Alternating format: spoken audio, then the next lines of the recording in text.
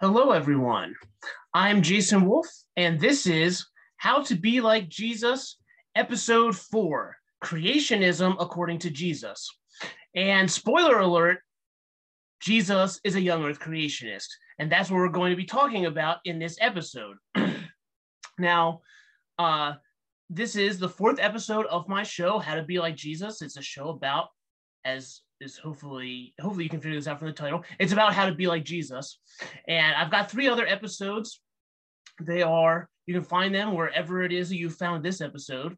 And this is the first episode that is also a YouTube video that is actually a video. You can actually see me. Not that I recommend that necessarily, but it's true.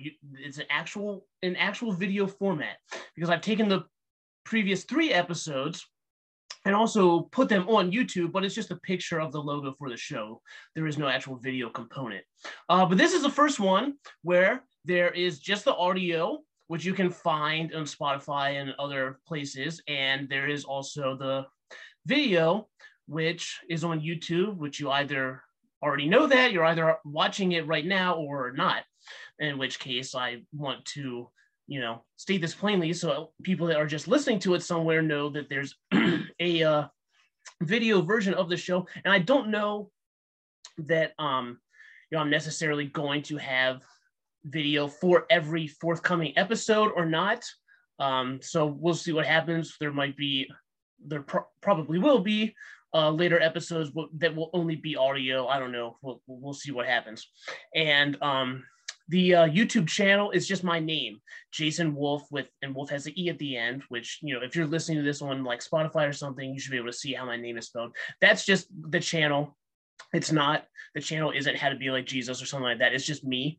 And one of the reasons for that is I intend on putting other kinds of videos on the channel that are not episodes of this show. So I'm going to have them all together in the same channel. And I want to put this content also on one of the, free speech YouTube alternatives, but I haven't decided which one. So once I figure it out, if it's going to be on Rumble or Odyssey or BitChute or whatever, I will let everybody know where the show is, which one of those places I put it as well, because I want to have a way that I can keep my content, preserved and not go mysteriously, missing because, I said a no word in an episode or something and get punished by our tech overlords.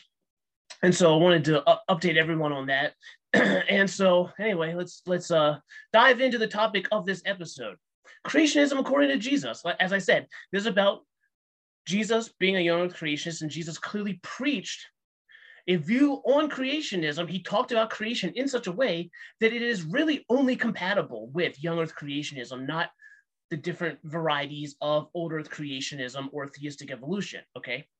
And we touched on this in the last episode. If you listen to that, episode 3, How to Read the Bible Like Jesus, we went over this passage in passing. I was making a point about, the way Jesus interprets the Bible as you're looking for the principle behind the precept or looking for the spirit behind the letter of what's written there. And I was explaining this concept, and I talked about this passage in order to illustrate this and illustrate how to understand the law, that in God's law, he is kind of condescending toward us in our sinful condition, and that God's law is not just 100% his perfect standard that we are somehow expected to meet through our efforts, that is not the proper way to understand the law. But in God's law, he compromises towards us, and we see that a perfect example of that in the way God deals with marriage and divorce, and Jesus explains that and articulates that here in Mark 10. That's where we're looking.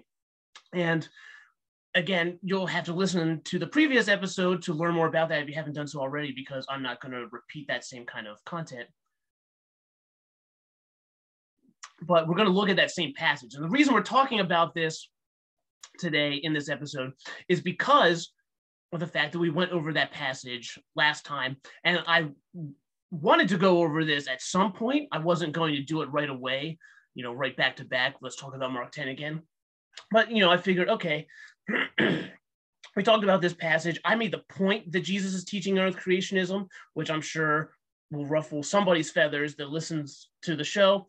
And so I figured, hey, I might as well spend some time there and just dive into this passage and show why I think that's the case. And so let's just look at this passage and talk about what Jesus says and what I think it has to mean if we're going to take what he says seriously and try to honestly understand what does Jesus mean by this, and not just try to force him to fit within a different paradigm that we have that isn't even based in the Bible. Okay, so let's just look at this.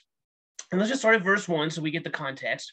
And so Mark 10:1, it says, "And he arose from thence and cometh into the coast of Judea by the farther side of Jordan.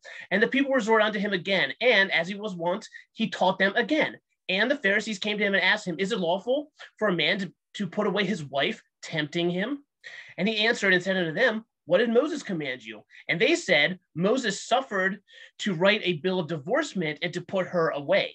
And Jesus answered and said unto them, For the hardness of your heart he wrote you this precept. But from the beginning of the creation, God made them male and female. And for this cause shall a man leave his father and mother and cleave to his wife." And keep going.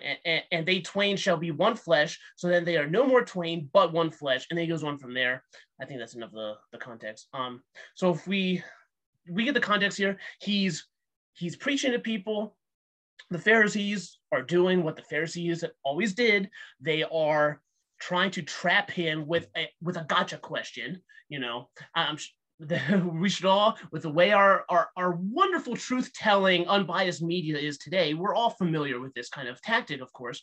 And so the Pharisees are trying to catch him in this gotcha question, as the Pharisees like to do, as well as the Sadducees, right? Remember their famous question of, this woman was married to these 7 different guys, and so who's she going to be married to in the resurrection? Trying to give them a reductio ad absurdum to try to prove that there can't be a resurrection because the Sadducees deny the resurrection. That was their big gotcha question that made them look like doofuses, for the past 2,000 years now. That was their contribution that we can all laugh at them. That was the Sadducees' big gotcha question. How'd that work out for them? And this is one of the Pharisees' gotcha questions of, well, is it lawful for a man to put away his wife? And they're tempting him because, they're trying to make him look stupid to the crowd of people he's preaching to. They're trying to undermine his ministry and make it so people aren't following him, by making him say something, this blasphemous or unlawful or whatever, trying to make him look bad. And of course, that's impossible to do because he's God.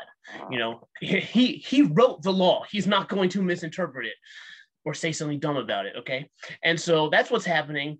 That's why they're asking him this question. They're asking him a question about divorce. And of course, using basically the Socratic method here, Jesus poses to them the question of, well, what did Moses command you?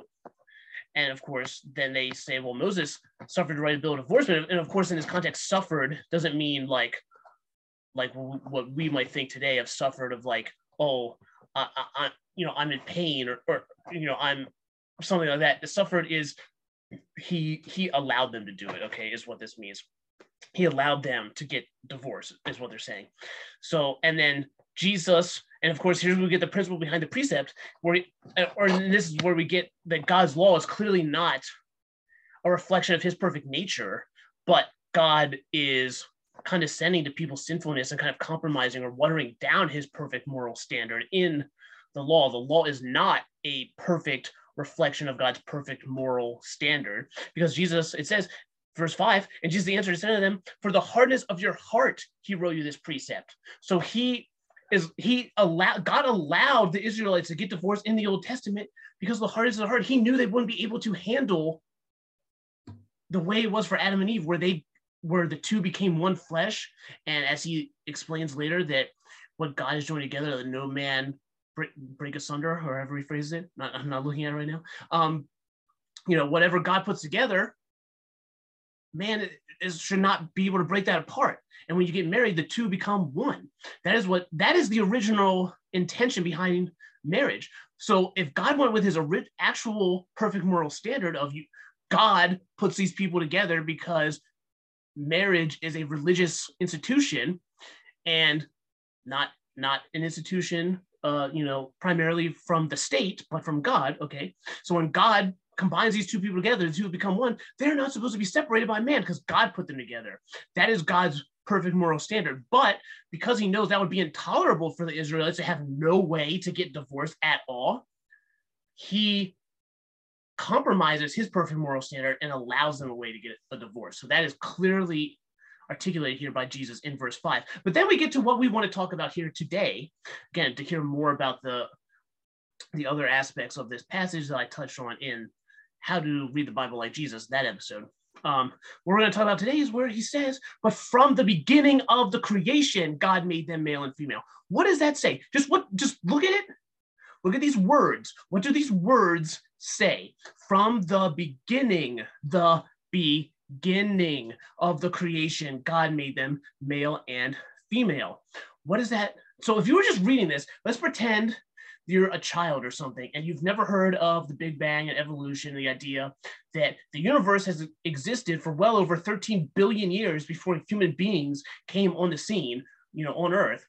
You didn't know about any of this. You just have the Bible, you read Genesis, you see Adam and Eve being created, obviously within a couple of days of God creating everything. And then you are reading through the Gospels, you come to Mark 10:6, and it clearly says, from the beginning of the creation, God made them male and female. What are you going to think?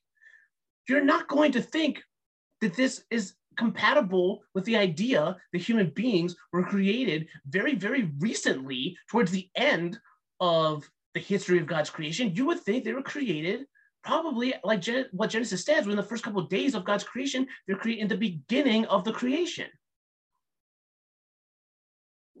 And there's no reason, biblically speaking, to think that Adam and Eve were created much, much later on at the end of God's creation, which is what you would have to believe if you believe in the Big Bang and evolution and are trying to make that compatible with the Bible.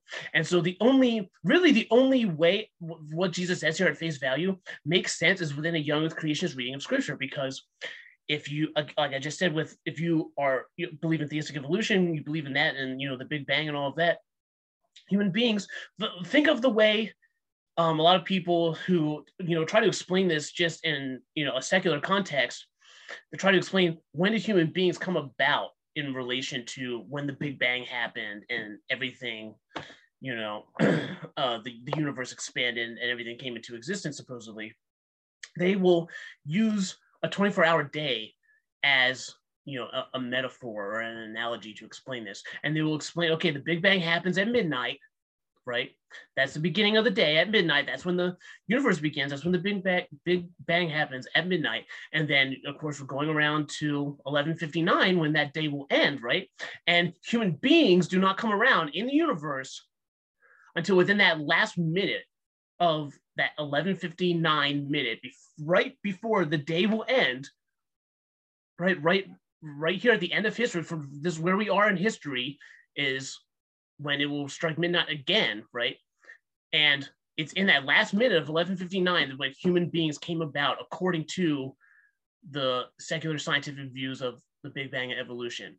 That is clearly the end of God's creation, not the beginning of God's creation. So that view is not compatible with Jesus' statement, from the beginning of the creation, God made them male and female. Now, if you hold to an old earth creationist view, those views are also not compatible. Think about it. The day-age theory that says that the days of creation represent these long ages that last for millions, hundreds of millions, billions of years, are the lengths of these different ages. And then finally Adam and Eve get created. Well, that's not the beginning of creation either, because creation has been going on for millions and millions and billions of years before human beings came around, according to that understanding of the days of creation. Okay, so that's also not compatible. Gap theory, same thing. God created everything. There are this other civilization already living on the earth called the pre-Adamites. All right, if you're not familiar with this is my summary of the gap theory. There's these pre-Adamites, okay, a group of people, civilization that lived on the earth before Adam. That's why they're called the pre-Adamites. And that this all happened literally in between Genesis 1:1 and Genesis 1:2 is when they claim.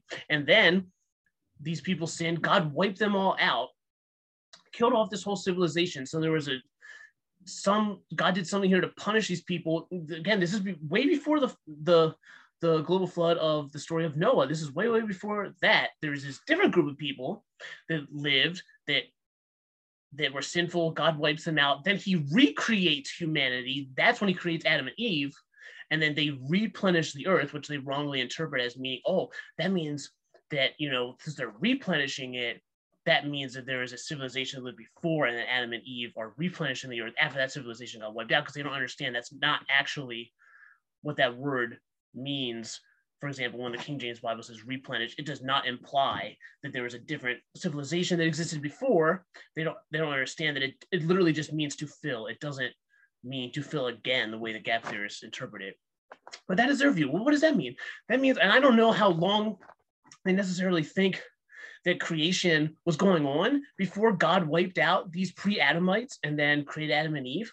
But people like Charles Hodge, for example, who was a gap theorist, talked about how he believed this because he thought that this could explain the fossils and this different stuff people were discovering with geology. And so presumably people that believe that now, okay, and people, yes, there are still people today who hold to the gap theory. Presumably they would think, if they think that the gap theory explains the geologic record, the geologic columns, and all these fossils, then they must think that God's creation was going on and on for hundreds of millions and possibly billions of years, right? Before God would have wiped these people out and created Adam and Eve. So once again, in that view, Adam and Eve were not created at the beginning of creation. The only view that has Adam and Eve being created at the beginning of creation is the Young Earth creationist view, because we take the days as a straightforward way, as literal 24-hour days. And when you do that, Adam and Eve were created there in the first week of God's creation. Now God's creation is going on for roughly another 6,000 or so years. And they were created right within the first couple of days. Then obviously that is the beginning of the creation. And that is the only view that makes sense of what Jesus says here in this verse. And so what I am doing here, what I'm explaining, and I want you to understand the difference here. There's these concepts of exegesis and eisegesis. Exegesis just means you are reading your idea, because we're all interpreting the Bible and go, okay, what does this mean? And you're coming up with doctrine, which means teaching. That's all the word doctrine means. You're coming up with ideas of what is this saying? What does this mean? And you're taking all these passages, putting them together, trying to get an understanding of what does the Bible say? What does the Bible teach? And when you're doing that, when you're reading the Bible, you want to be doing exegesis, meaning you're understanding the beliefs you have, the ideas you have about what the Bible teaches are coming out of the text, are coming out of what the Bible is saying. Think of exit, right? When you exit, you are leaving, you're going out from somewhere. To do exegesis is to, and it's not spelled like Jesus, okay? It's X-E, no, it doesn't start with X. It's EXEGESIS. I'm terrible at spelling off the top of my head. I've never had to participate in a spelling bee. So, but the point is, it's not Jesus like Jesus Christ. Exegesis. Anyway, so exegesis is you're taking your ideas out from the text, just like when you exit a room, you are going out of that room. Eisegesis, on the other hand, is you're taking an idea that is foreign to the text. It is not what that text is saying. It is not what that text is trying to communicate to you. It's not an idea that's actually found in the text. You are taking out of it. That would be exegesis. Eisegesis is you're taking a foreign idea that you have come up with, or you got it from someplace else, and you are trying to impose that onto the text. You're trying to force some other idea onto the text. That is eisegesis. That is what you don't want to do, because then you're not really trying to interpret the Bible and understand what it means. And this would apply to any kind of book, what I just described here. But obviously, here we're talking about the Bible, and we're talking about the Word of God, so we want to understand this properly. When you're doing eisegesis, you really don't want to be doing that, because that means you're taking man's ideas, not God's ideas. You're taking man's ideas that you're either coming up with or you're getting from some other source, like, oh, gee, I don't know, secular science or maybe, and forcing that, imposing that onto the Bible to try to make the Bible say this idea, this belief that it's not actually saying, okay? So that's what you don't want to do. You want to do exegesis. You want to take the ideas out of the text. The ideas of the text are actually trying to communicate. You are just drawing them out of the text by reading it correctly. Okay, that's what you're trying to do. So as Christians, we're interpreting the Bible, we're reading the Bible. We are always trying to do exegesis. We are always trying to avoid eisegesis. And of course, there's different methods of reading the Bible. It's called hermeneutics. And the Bible uses figures of speech, symbols, books, different books of the Bible are written in different genres. It's not necessarily, something that's just easy to do. But this is what we're all trying to do. We're all trying to read the Bible correctly by taking the ideas out of the Bible, not taking other ideas that don't come from the Bible and force them into the Bible, okay? So, and the reason I explain that, a lot of people I know are familiar with that. A lot of Christians are not familiar with what I just said. So it's important to explain it. But what I am doing here is just basic eisegesis. Oh, great.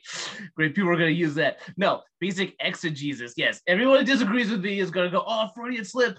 See, he admitted it. No, it is basic exegesis. I am literally just telling you what Jesus said, taking it at face value, explaining how that fits with a certain reading of the book of Genesis, which I believe is the correct, straightforward reading of Genesis, and just explaining, look, what Jesus says, take it at face value. It lines up perfectly with what I believe is the correct, just face value reading of Genesis, and the Bible, it goes together. It makes perfect sense. It's exegesis. It's taking what Jesus is saying, the idea that he's communicating. What idea did Jesus communicate in Mark 10:6? He's communicating the idea that God created Adam and Eve from the beginning of the creation. That's what he said. If he meant something else, he could have easily said that something else, but he didn't say something else. He said these words here. But from the beginning of the creation, God made them male and female. And so the most straightforward way of understanding it, taking the idea that Jesus communicated, drawing it out of the text, is simply that God created Adam and Eve at the beginning of the creation. That only lines up with young earth creationism. That's the only hypothesis, if you will, the only doctrine that even has that as an idea that's even compatible with. Therefore, Jesus must be a young earth creationist because what he plainly states is only compatible with one view of creationism, young earth creationism. And so logically, Jesus must be a young earth creationist. Okay, that's exegesis. That is taking the idea that Jesus is communicating. It's plainly stated right there in the Gospel of Mark. And I'm just taking it out of the text and going, okay, young earth creationism. That's what Jesus believes because it's right there, plain as day in the text. Now, if you are looking at this and you believe something else, and you're reading this verse and going, oh, no, that can't be what Jesus means because that's the wrong way to understand Genesis. And a day is as 1,000 years, and whatever your interpretation.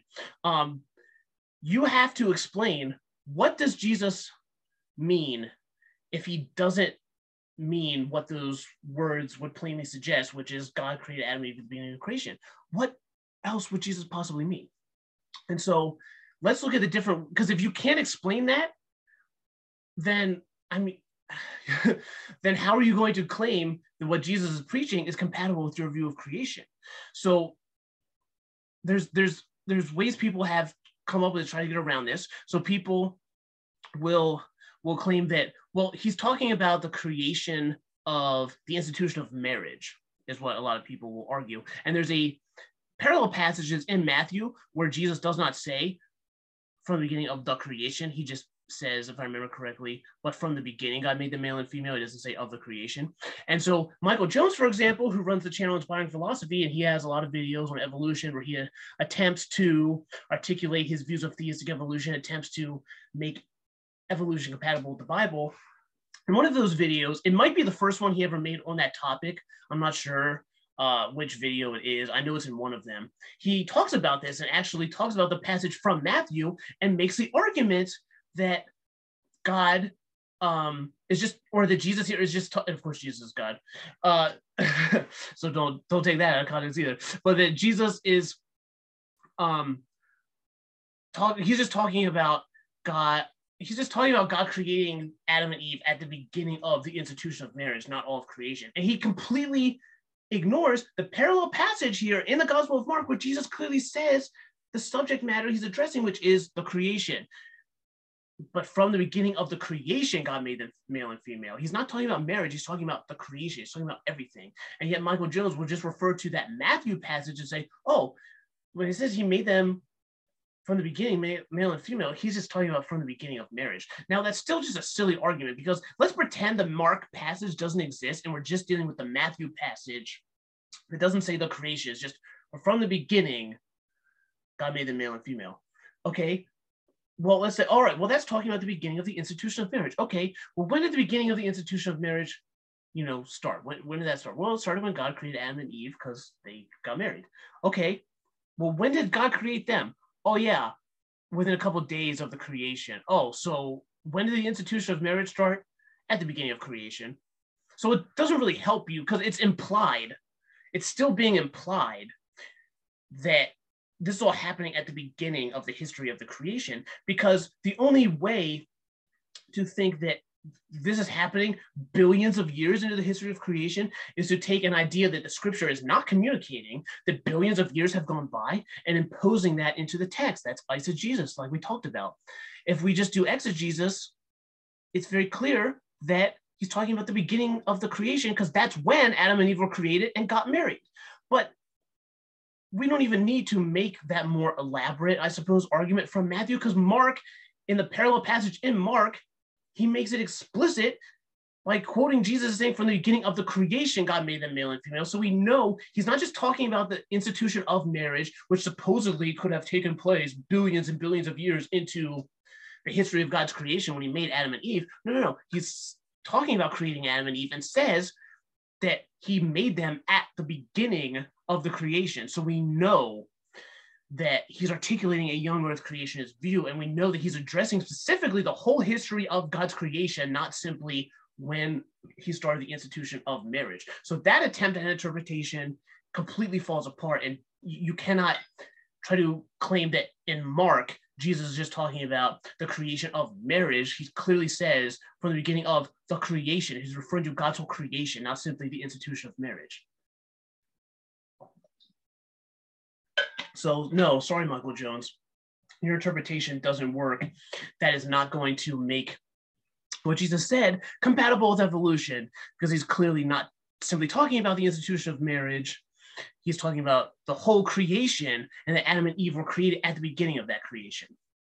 And so another way that people address this is they try to act like, well, Jesus was just kind of condescending to what people in that time believed, but he didn't actually believe it.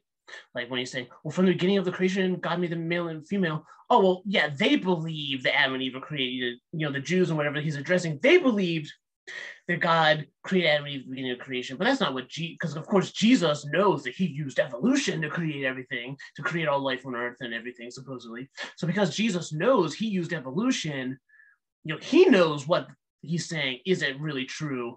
But since his audience believes that, he says it that way in a way that they would accept as what they believe, but he doesn't actually believe it. Okay, now we're doing this weird psychoanalysis on Jesus and trying to claim that Jesus actually believed things that were completely different, and in fact, dare we say, the opposite of stuff that he was actually saying.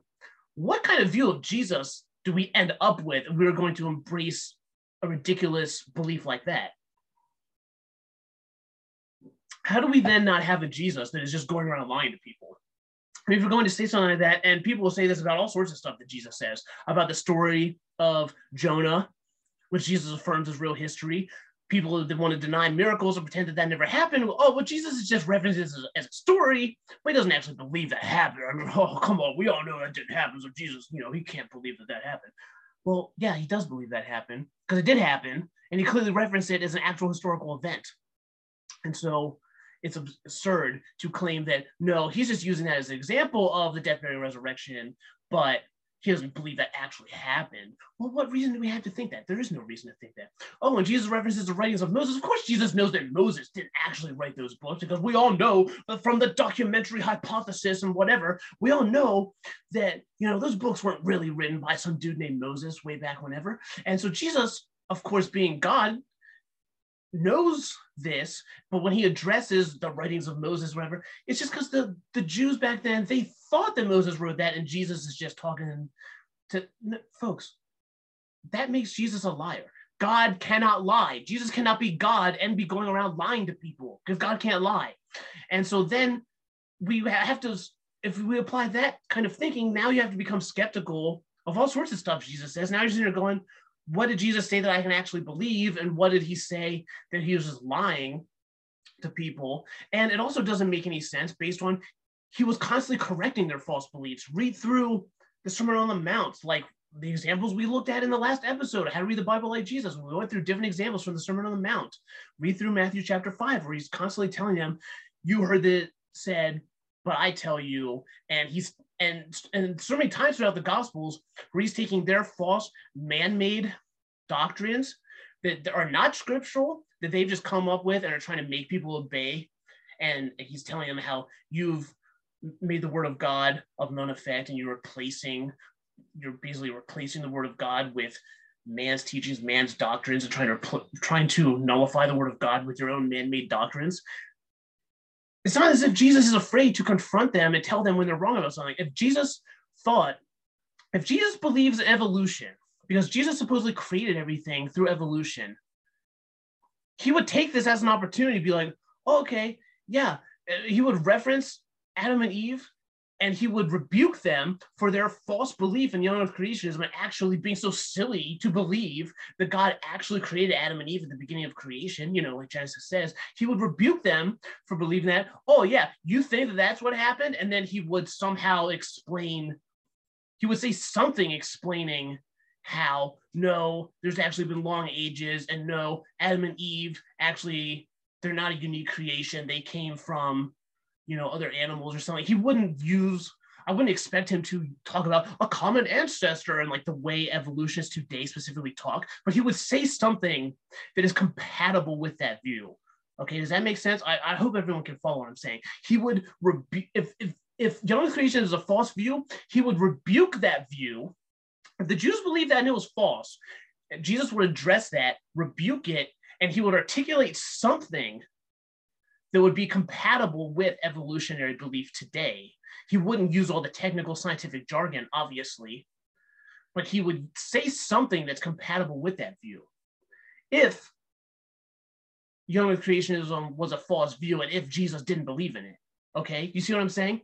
But so if Jesus actually did that, then hey, there you go. That would be powerful evidence that young earth creationism is false and theistic evolution is true, that Jesus believed that. But of course, we don't see that.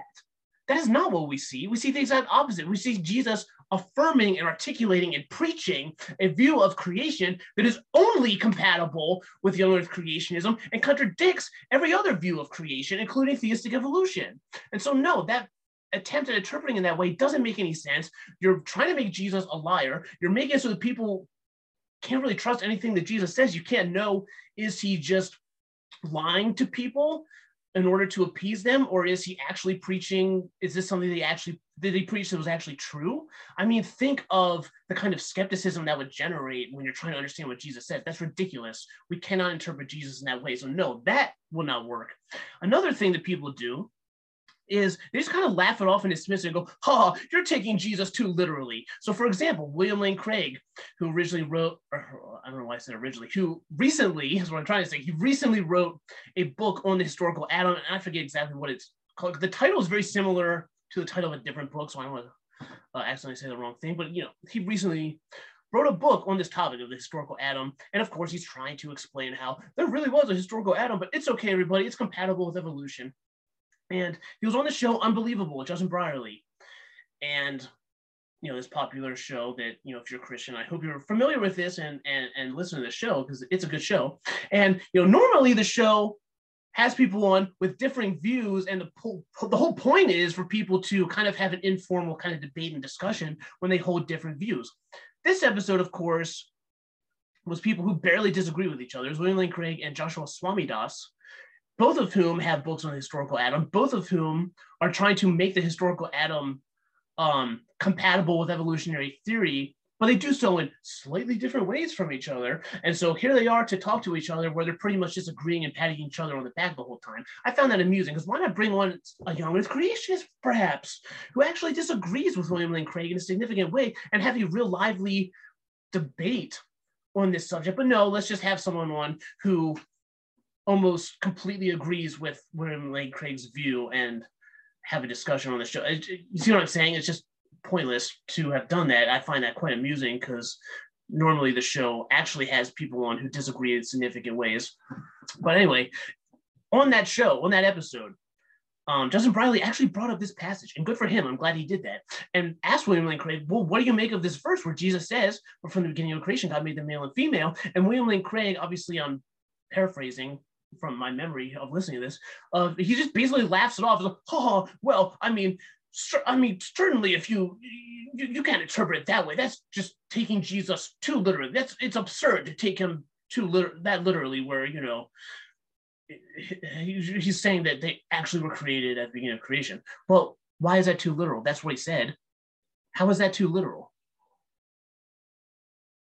So here's the thing.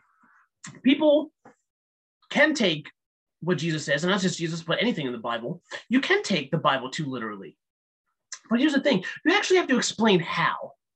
So people will often do what William Lane Craig did in that episode of just scoff, laugh at you, and just dismiss what you're saying. Oh, you're just taking that too literally. You can't do that. Ha ha ha, you're so stupid. But wait a minute.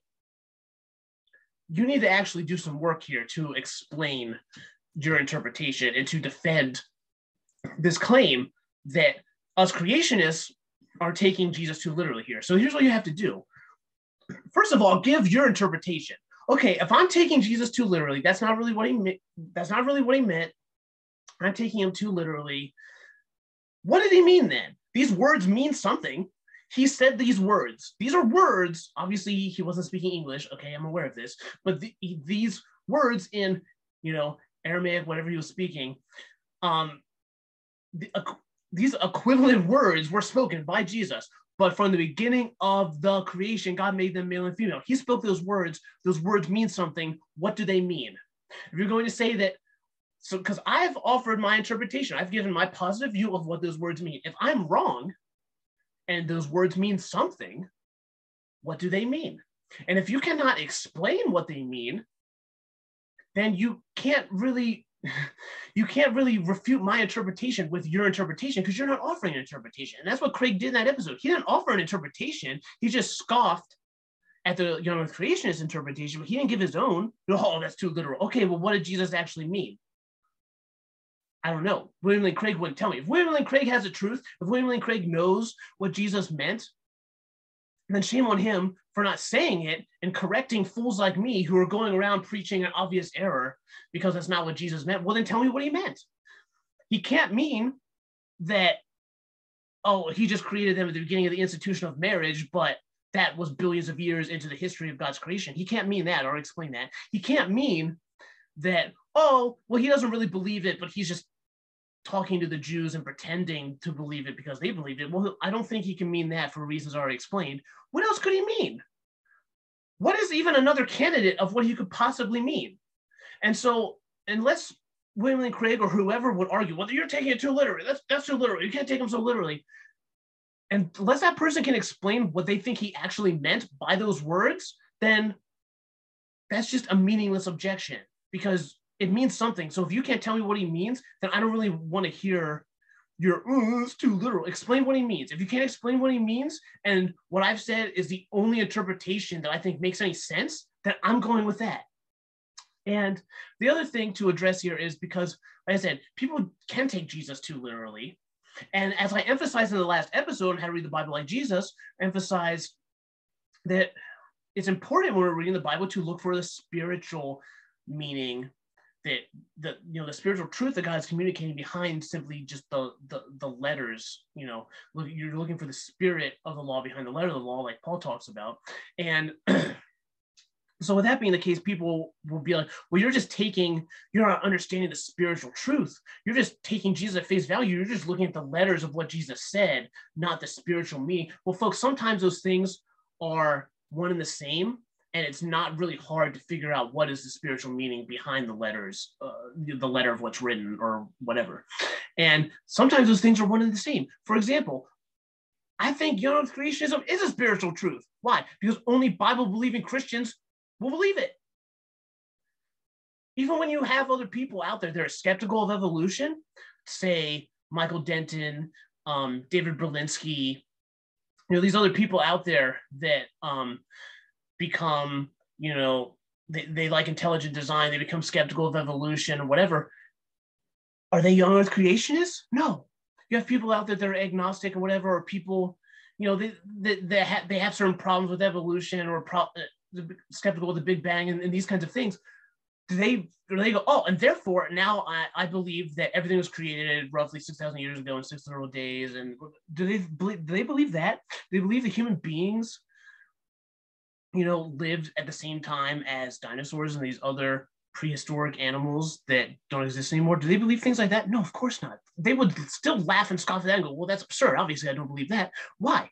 Because this is something that only someone who is a Christian and that believes the testimony of Scripture, that believes what God has revealed in Scripture, creationism can only be believed by someone who is a Christian and takes the Bible seriously and is trying to believe what the Bible says. Now, again, you can still argue that you think that's the wrong understanding, and obviously, if that's what you think, that's what you think. But you see what I'm saying? Where a non-Christian, someone who is just being a skeptic and trying to look at the, look at evolution in a skeptical way or whatever, or even someone that thinks that there's good evidence for a designer or whatever, like someone who reads, Michael Behe and Stephen Meyer and people like that, they're still not coming away believing in young creation, because young creation is a spiritual truth. I believe it is what the Bible is communicating. It's a spiritual truth that we believe because we're Christians and we love God and we love the Bible and we take the Bible seriously and are trying to understand it correctly.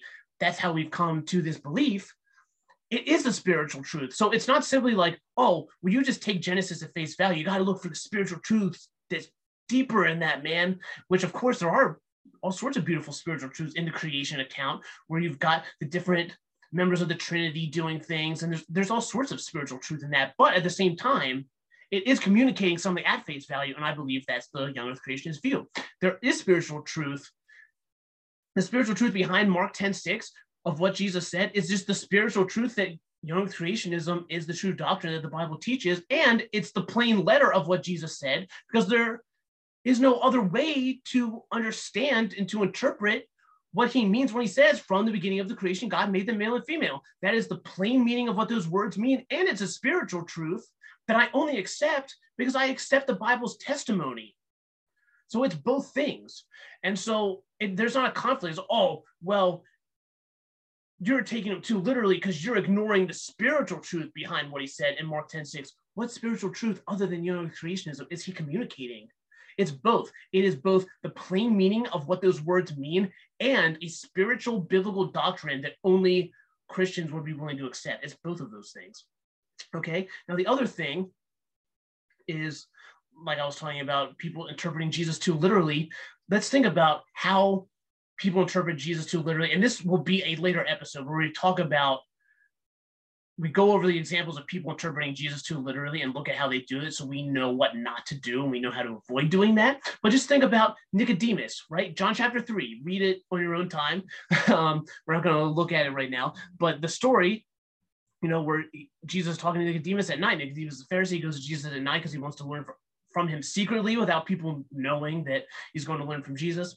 And Jesus is talking to him about being born again. Of course, it's a spiritual thing. This is a spiritual truth. And he's talking to him about this. Nicodemus doesn't understand this. And Nicodemus takes Jesus way too literally, doesn't he? He thinks that Jesus is saying that a grown man, such as himself, such as Nicodemus, has to somehow go back inside his mother's womb and be physically born again.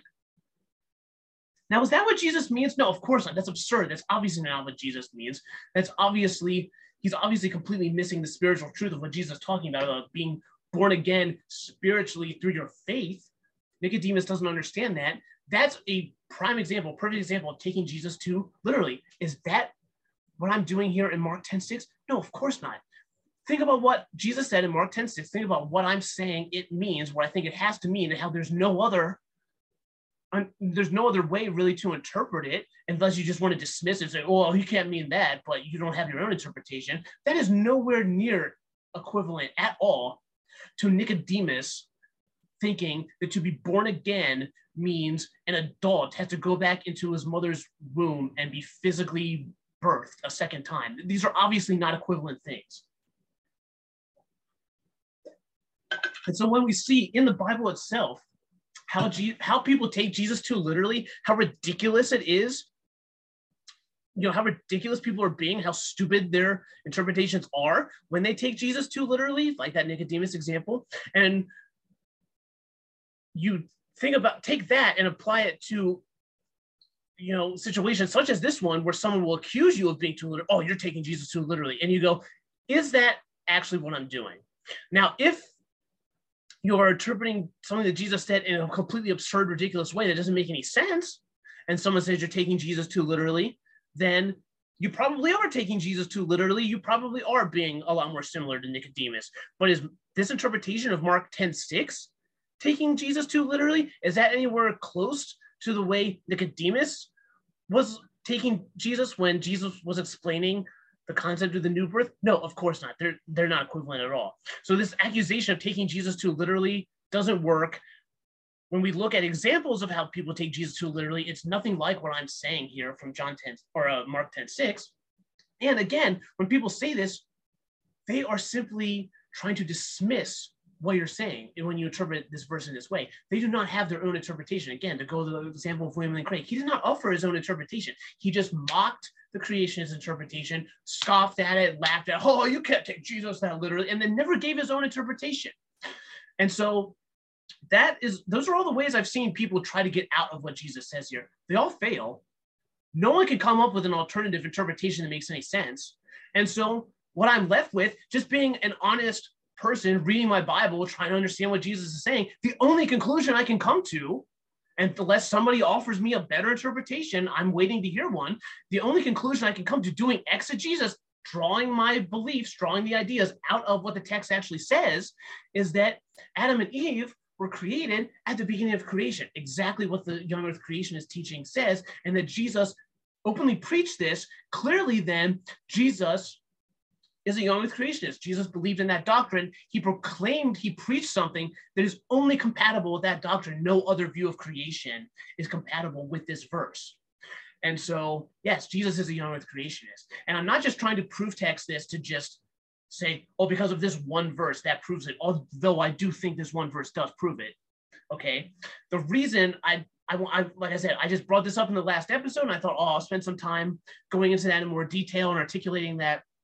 And I just wanted to do a deep dive to explain why I think it has to mean that, and all the other attempts to interpret it differently or explain it away do not work. And I just wanted to really, really give an in-depth explanation of that, because I want people to really be confronted with this and have to wrestle with this. If you're not a young earth creationist, I want you to really think about how you understand this verse and allow this verse to, convict you, and be a Berean, search the scriptures and see if what this says makes sense, is compatible with the rest of the Bible. And I think if you do that, and you do so in an honest way where you want to let the Bible, let God's word speak to you, instead of you trying to take God's word and force it to be compatible within a secular scientific paradigm, then I think you will come to the same conclusion I've come to. Now, again, there's lots of verses in the New Testament that I think are really only compatible, or at least make the most sense in light of young earth creationism. And these are passages that will, I'm sure, come up in later episodes, because, this is a topic I'm going to hit on from time to time. And we didn't go over any of those passages today because I just wanted to focus on this one, do a deep dive on this passage in Mark 10. But I'll leave a link to a video from the show, Let's Talk Creation, by Paul Garner and Todd Wood, where they have an episode of their show where they talk about this verse, and then they go into other passages in the New Testament. There's other stuff from the Gospels. There's stuff from, Paul's epistles and 2 Peter. It's all over the place in the New Testament. So yeah, young earth creation, it's important. It affects all sorts of other doctrines in your theology. It it's not just in Genesis, it's in other places in the Old Testament, like Exodus 20. It's a huge chapter that pertains to this topic, and it's throughout the New Testament, it's throughout the Gospels. We see it very clearly right here in Mark 10, as I've been explaining in this episode. And so this is something that I wanted to talk about and confront people with who do not hold to this doctrine. And so yeah, that's basically all I had to say. Jesus is a young earth creationist. The way that Genesis plainly states that is the way God created the world and life on earth. That is how he did it. Jesus himself affirms that and articulates a view of creation that is only compatible with young earth creationism. So clearly Jesus himself, God himself in the flesh, is a young earth creationist. So therefore we know that young earth creationism is true because God cannot lie. And so that's all I have to say in this episode. If you obviously, if you disagree, feel free to express yourself. If you're watching this on YouTube, if you're going to disagree, I ask you at least have enough respect for yourself. If you're going to leave a comment disagreeing with me, to explain why you think I'm wrong and not simply insult me and tell me that I'm wrong without being able to explain why. Go ahead, please offer a different interpretation. I'd love to read it and think and see what I think of it. If you're just listening to this on a podcast app or whatever, you can reach me. You can write to me at howtobelikejesus@yahoo.com if you want to email me for whatever reason. howtobelikejesus@yahoo.com. And then I also I'm on TikTok. I make videos of various theological kind of topics on TikTok. At Jason Twindad is my handle on TikTok. And then I have other there's a Instagram and Twitter accounts for How to Be Like Jesus. I'm not entirely sure what the handles for them are off the top of my head, but anyway, yeah. So that's it for this episode. Thank you for everyone for tuning in, and I'll be back in a couple of days with another episode teaching you how to be like Jesus on some different topic. Don't worry, we won't talk about creationism again for a while, for those of you who disagree and are not interested in that topic or whatever. But hey, everybody, thanks for tuning in, and I'll see you next time, and God bless.